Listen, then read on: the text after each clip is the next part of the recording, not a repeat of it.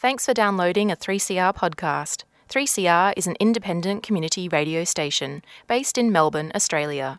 We need your financial support to keep going. Go to www.3cr.org.au for more information and to donate online. Welcome to Women on the Line, Community Radio's National Women's Current Affairs program, produced at 3CR Community Radio in Melbourne and broadcast nationally on the Community Radio Network. I'm Arij Noor. On today's Women on the Line, we talk unis, we talk about universities. We hear from Karen Jackson, Director of Mundani Balak Indigenous Academic Unit at Victoria University, and Betty Belay, the National Ethnocultural Officer at the National Union of Students. Both wonderful women with the task of making university spaces safer for Indigenous and culturally diverse students respectively. There is no denying that when you're racialised in Australia, you quite often experience racism. Whether that's structural, whether in the form of a microaggression, a macroaggression, or whatever it may be, when this racism is institutional, it is always difficult to confront. So when a student of colour, both Indigenous and otherwise, experience racism at university, whether in the course content, in the library books, in class, or just on campus, it is a daunting task to speak up against the system. And this is where both Karen and Betty come in. In their roles, they both support students and campaign on their behalf to ultimately ensure a safe space for all university students. We first hear from Karen and what her role as Director of Mundani Balak Indigenous Academic Unit at Victoria University entails. Yeah, I know the days are long and the nights are getting longer, but it's only just begun. You know it ain't over. So the role is to manage, I guess, everything that's got to do with blackfellas, Aboriginal people in the university, from student support, student enrolment, research, teaching and learning, and community engagement, which sort of doesn't sound like much, but it's a fair amount of stuff, I guess. It sounds like a lot. And, yeah. Sounds like quite a lot, actually. Oh. So I kind of just want to get right into the nitty-gritty. How do Indigenous students experience university in Australia? Of course, it's different for different students at different universities. The space at universities for Aboriginal and Torres Strait Islander students is, I guess, dependent on their sort of family history and who's been in that space before and what sort of knowledge they have of that space. And we find, a lot of Aboriginal students are first in family to come to university. Though that is changing given the amount of Aboriginal people that are coming through and graduating. But it's still a white space, and it's still a space where Aboriginal people and black people can be unsafe. And that's what we do as Aboriginal units to try and make the whole of the university safe for Aboriginal people, people of colour, and Torres Strait Islanders. And what kind of things do you do to ensure that space is safe? Of course, a lot of that isn't within your control, right? Because it's based on other students and other subjects that they do. But what can you do to make that, and what do you do to make that space safer? So we do a number of things at different levels. We sort of have a university-wide Indigenous strategy that helps senior management push Indigenous issues back down through the structures of the university. We have Aboriginal-specific units that Aboriginal lecturers teach, and we try to make those core units, and we're trying to spread that across all of the colleges within the university. That's a long, slow process, but we've got some really good units that impact on all students, plus Aboriginal students, and also impact on staff in other colleges so we can have those sorts of conversations. And then we create a physical space, a physically safe cultural space for Aboriginal students at as many campuses as we can, which is really tricky at VU because there's campuses all over the place. And then we engage with the community in the western suburbs where the university is located to make them feel safe about actually coming into the university. And then we do cultural awareness training for all staff in the university as well. Yeah, so the safe spaces aren't just about a location, it's about the whole environment. Yeah, and we try to also work with the student union about what sort of things they do with students who are part of the student union. You only have small wins along the way, and you do small things that you hope make a a long-term impact across all of the areas of the university, with the staff, with the senior leaders, with the Vice-Chancellor, and with all of the student cohorts. So I know that there was that big row at UNSW and the public went that outcry about the change to the curriculum. The curriculum rejected the false idea of terra nullius, which was something that should have happened quite a long time ago. How do these changes happen? Yeah, I mean, they're really hard spaces to actually move into and make those changes. I mean, one of the ways that some universities do it, which we haven't quite got to yet, but we're working towards that, is to have a graduate attribute that talks about all students need to have a knowledge of Aboriginal and Torres Strait Islander issues and an understanding of those. So we've got this one that's a bit fluffy around, being a global citizen and understanding difference and diversity. So they're the sorts of ways that some universities attack that sort of notion about what's in the curriculum. The other ways that work really well is having professional bodies say your students must come out with this as part of their professional qualification. So teaching, the Bachelor of Education courses have these standards for teachers, and there's a couple of standards in there that talk specifically about Aboriginal and Torres Strait Islander curriculum and what student teachers need to know as they graduate. Nursing, the Nursing Board also has that sort of requirement in their standards of what students need to have. Of course, and then saying that once you actually do make changes to curriculum, you've then got to wade through the backlash from privileged students who go, well, I don't need to learn that stuff. I'm never going to, be in a space where I teach Aboriginal children, or I'm a nurse where there's Aboriginal people coming in. And so we have to combat that sort of challenge from those white students in those classes as well. So it's a long process, but it can be done, and it's worthy to be done. But you've always got to be pushing that space. You've always got to be pushing students, but also pushing the staff who are teaching in those courses that go, well, we're not too sure about that either. Yeah. I study journalism, and we definitely don't have that, and we definitely need that. Unless you take like an Indigenous Studies unit or whatever outside of that as an elective, there is nothing. And that's right. That forces that you're going to be a journalist in Australia. That should be the first thing that you learn. Yeah, it makes a huge difference. Totally. And so, same here at Victoria Uni, we've added in majors and minors in a number of courses, but, as you said, that those sorts of things are electives. Where we get the most impact is where we, make friends with people who are reviewing their courses and go, you should really have a core unit about Aboriginal and Torres Strait Islander people in your course. And so then we actually get a core unit in, and that makes a big difference.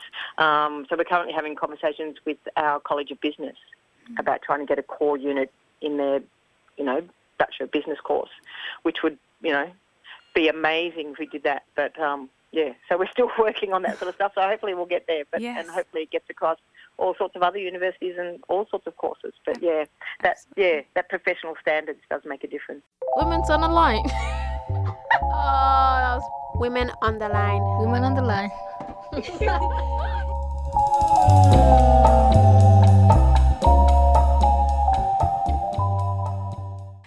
Well, every university has their policies and processes for how students can make complaints or grievances, but it is extremely tricky, and it's a bit of a knife edge that a student puts themselves on in that space. We always say to our students who use our space, you come and tell us, and we as the staff members will go and have a conversation with that academic staff member and try to work through those sorts of issues in that way, and then also try to do work with that staff member in helping them understand about what it is that they're teaching and what's right about what they're teaching and what's wrong about what they're teaching. The other thing that's really hard to do in that space is to not have an academic staff member who then knows that they've got an Aboriginal student in their class to then turn around and make them talk about everything that's Aboriginal. because that puts so much added pressure on the student, and that's just the wrong thing to do. So we're also trying to have conversations with those sorts of academics and say, well, okay, how about in maybe the first 2 weeks, first 2 sets of your lectures, you have an Aboriginal staff member come in, an academic staff member, and actually take those units and talk about Aboriginal issues in the right way. We get some good responses to that sort of request as well, but sometimes people just go, well, you know, you're not going to come in and teach my class and that sort of stuff. So it's a never-ending battle from all sides. And I always say to students, make sure that you're safe. If you feel unsafe to actually raise your voice in a class, then don't do it. Come and talk to us and we'll do it on your behalf without naming you, which is important as well. Mm-hmm. Those sort of staff who go, oh, well, you know, I was just doing the right thing because my knowledge is not good enough, and so I really shouldn't be teaching it. And then we go, well, hello, you come and talk to us, and we will help you learn what it is you need to teach. And if you're not comfortable with it, then we'll put somebody in your space, you know. It's okay. You'll still have your hours. You won't lose your teaching money, blah, blah, blah. It's, it just spins you out every time you sort of go, how silly are you? Totally. You know, if you're not qualified. But it's one of those things that's like, if you're not qualified to be teaching algebra at an engineering level, they wouldn't put you in that class. They wouldn't, you know, pay you to be a tutor in that class. So why is it that it's appropriate within, you know, those kind of subjects? Exactly. And same as, so when I was talking about the cultural awareness training for staff, it's an online package that we developed with our People and Culture Department, and we were really fearful that academics would actually do that training and then go, oh, well, I can teach Aboriginal studies now. And we sort of went, oh, my God, please don't let that happen. So we've put lots of sort of roadblocks up that say this is not to be used for teaching. They can't actually copy. You're listening to a conversation with Karen Jackson, Director of Mundani Balak Indigenous Academic Unit at Victoria University, on Women on the Line. You can't have non-Aboriginal staff teaching about Aboriginal people. You just can't have it. It's just wrong. And there's so many places that still do it.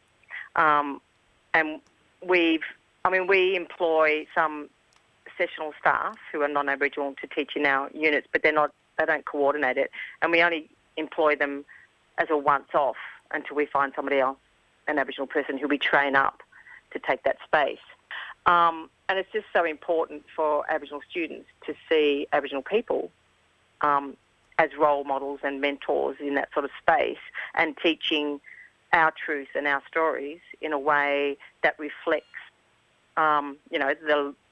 the things that we spoke about earlier about the live terra nullius and the impact of privilege and whiteness, and in the systems of this, you know, Western dominant space that we're trying to push back against all the time. And if you don't have a black person teaching that sort of information, then never the right thing to do. And that's why it's really important, because the strength of Aboriginal studies is in the story and the voice of Aboriginal people.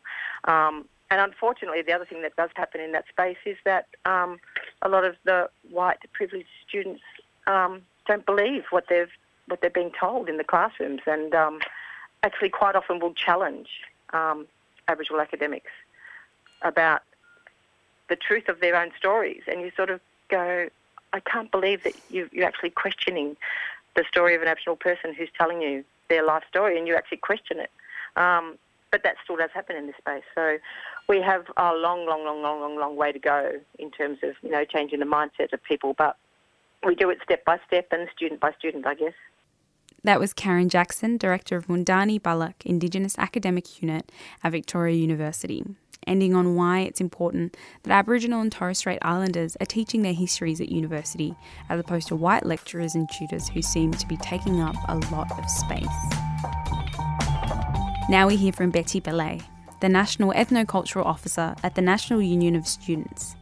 We hear about her role of keeping universities safe for culturally diverse students, and she starts off by explaining a bit about the National Union of Students and her department.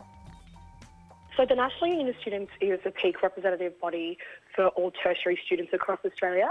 So within our structure, we obviously have a president, an education officer, welfare officer, but we also have a women's officer, we also have queer officers, we have an Aboriginal and Torres Strait Islander rep, and we have an ethnocultural student rep as well as international student rep, and that kind of stuff. So we represent sectors of parts of students in society that are traditionally marginalised, as well as running broad campaigns about education and student welfare.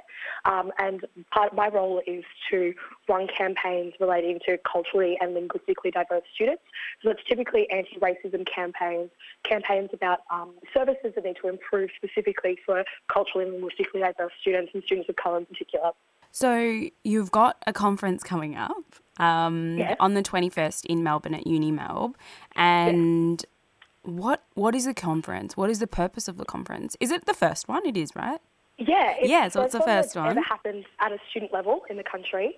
So I've been around in kind of student activist spaces for a really long time.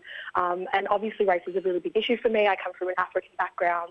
And it's just, I'm constantly surrounded by people of colour. And I found that in activist spaces, where you did find people of colour, there were few and far in between. And there wasn't really an opportunity for there to be a kind of organising space or a space to talk about issues and bounce ideas off each other and, talk about how to run campaigns or what kind of campaigns need to be run in order to address issues of students of colour on campus.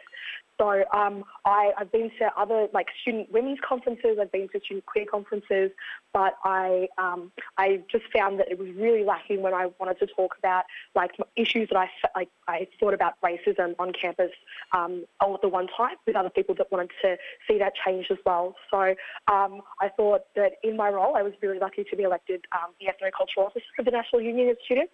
So I thought that in my role it would be the perfect platform to be able to run the first conference in the entire country. So you did mention race and racism, right? So from my personal experience as being African Australian, being from Eritrea and being visibly racialised, being a woman and being at university, racism is something that we experience all the time in class and outside of class. Can you explore some of the things that people of colour or folks who are racialised go through at university? I think that a lot of people in wider society have forgotten just how much overt racism there still is. There are all these issues in terms of structural racism and the way that it affects communities of colour. But I think that a lot of people have forgotten, this overt racism still exists. I come from La Trobe University and about a month ago, a video was put up online of a white man, a man who appeared white, just yelling in our science building at a person of colour who was Muslim about being in Australia and yelling at him for being Muslim and telling him to go back to where he came from, which is absolutely disgusting. This person was born in this country, did not deserve any of this, actually did nothing to provoke this person into saying these things. Not that provocation is an excuse at all for the things that were coming out of his mouth. Overt racism has not disappeared from our campuses. It's not even talking about the structural racism that we see within our literature and our course content that comes through. There's just so many things that people are completely oblivious to that just feeds into prejudice and racist culture that turns up on our campuses. And that needs to be addressed. And I think that this conference will be a really good space to give people the tools to go out and run these campaigns and talk about these issues with their universities once they get back to their universities. You know when at the end of the unit you fill in a form, and I always fill in my form about recommendations about how to change the course and, what I thought was great and what I thought was terrible. Do those things work? Because I put a lot of time and effort in that because I don't know any other mechanisms to get my voice across. So as well as that, firstly, does that work? And secondly, what other ways can people engage and have their voices heard when it comes to the content that they learn at uni? So subject evaluation forms, I think, are incredibly important. I think there needs to be a very clear distinction between teacher evaluation and subject evaluation. I think you should be analysing the course content, not the teacher that is giving you a lecture or tutorial or anything like that.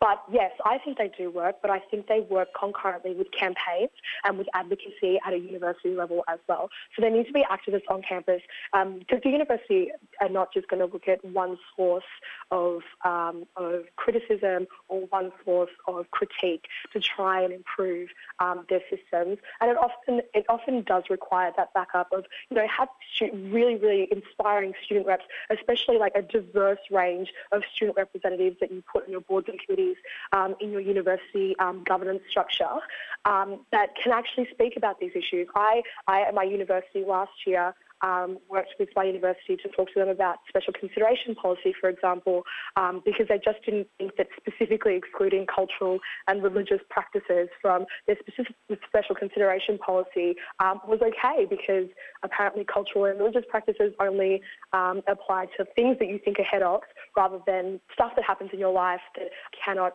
be foreseen. Like a death in the family in my culture will mean that, there's a mourning period and that's a lot of time that you need to spend with your family, and that can affect your studies. And that was specifically excluded at my university until I brought that up with them and explained to them that there are cultural practices that happen with this kind of stuff too. So it is about having a diverse range of student reps involved in the governance structure as well. Is to actually bring those point of views and those experiences to the table so that university have a broader understanding of what are traditionally marginalised groups in their student community and the barriers that they face to succeeding at university. You're listening to a chat with Betty Belay, the National Ethno-Cultural Officer at the National Union of Students, on Women on the Line. What advice could you give to students who feel kind of confronted by engaging with university? Because it's a massive institution and it's kind of like navigating that space is kind of confusing. What advice would you give to students who are like, I want to complain about something, or I have a suggestion, or I want to join something? Where do they go? How do they do it? I am a very, very, very big advocate for student organisations. I found my voice in student organisations. I got involved in my student union when my university was cutting a whole bunch of subjects that I wanted to study in my second year of uni. And that's where I found my voice for advocacy. And that, obviously, it's not for everyone to be up there, sitting on boards and committees, feeling really intimidated by people that earn like what you do in a year in a week. But it's about engaging with those student organisations that have the capacity to go out and run these kind of advocacy-based campaigns. So get involved in a collective at your university, get involved in a department within your university student organisation, get involved in a club. Like, there are so many ways that you can engage in advocacy without having to be the person in the room that is negotiating with your university. And student organisations really, really, really care about student input, and they really care about what the broader student community wants to do and wants to improve at the university campus. So get engaged there. The people that lead student organisations are other students as well, so they're much more approachable than university, but they can help you there. So now to the conference itself. So the conference is on the 21st of July, which is very exciting. Yes. Tell me a little bit about the conference. Tell me about the workshops. Tell me about what people can learn and what they will gain, how to access tickets, how to get involved, all of the information. The workshops are predominantly going to be student-run. So a couple of students around the country are submitting their own workshops about issues that they really want to talk about, take charge of, and try to lead the conversation about what needs to happen on a national level or on a state level to try and address those issues there. But there's also going to be more forwardly stuff going on. I'm really keen to start a campaign and see how people feel about starting a campaign relating to language services for migrant, refugee and international students when it comes to university academic misconduct or academic probation or anything like that. So I think it's a really important thing to address there. There's going to be quite a few things happening. This is the first time that it is happening. So this is the first time that people of colour activists, especially around the country, are going to be able to get together at a student level to discuss these issues and network to bounce ideas off each other. So it's a really important conference for actually building the foundation of a stronger people of colour activist movement. We have a try booking form that is online. So it's $30 to go to the conference if you are an enrolled student. It's $50 if you want to just come and observe and you're not a student at a university campus in Australia. It is happening at Melbourne Uni. It's going to be really fun. I'm really excited because hopefully we're going to get the Multicultural Youth Advocacy Network on board with the conference. They seem quite interested in the stuff that we're doing in NUS around issues of students of colour on campus. But there's a try booking form. We've got a Facebook event that's up. Just type in Ethnocultural Student Conference and it'll come up. Awesome, yeah, and I'll put all the links and things like that on the program page, so that'll be all good, yeah. So you mentioned earlier that there's also another conference right after yours at Melbourne University with the People of Colour group there. What information do you have about that? So there are a couple of really cool activists at the University of Melbourne Student Union. Obviously, my conference is an ethnocultural student conference, so that's a little bit more broad. So that encompasses culturally and linguistically diverse students. So basically anyone that identifies as that. But the University of Melbourne Student Union will be hosting a People of Colour conference for students. So what that will mean is that, and specifically for students of colour, it's more relevant for issues that students of colour face, and hopefully will also be a good organising space for student activists across the country to engage on that level as well. If you want to check out the Ethnocultural Student Conference or the Students of Colour Conference, or even any general information about the National Union of Students and the work Betty does, jump on our website 3cr.org.au/Women on the Line for all the links. Also, if you want to have a look at the amazing programs run by Mundani Bullock Indigenous Academic Unit at Victoria University, you can find links to their website on the program page too. I'd like to give a big thank you to both our guests today for their time, but also for actively resisting spaces that can be quite suffocating for a lot of people. It's important work that Women on the Line is fortunate enough to give a bit of platform to. Women on the Line is Community Radio's National Women's Current Affairs program. It's produced and presented by a range of women broadcasters from 3CR in Melbourne and broadcast nationally on the Community Radio Network. We greatly appreciate the financial support of the Community Broadcasting Foundation. We welcome your comments or thoughts on today's show, so send us an email at womenontheline@gmail.com. Women on the Line programs can be downloaded from our website 3cr.org.au/Women on the Line. The theme music for Women on the Line is Slideshow at Free University by Le Tigre. And the feature song for today's episode is Clap For Me by the excellent Perth-based High Class. Thank you for listening to Women on the Line. I'm Arij Noor, and I hope you can tune in again next time. Yeah, I wanna see you vibe with me. Yeah, you gotta clap along for me. Feel this moment with me and just ride with me.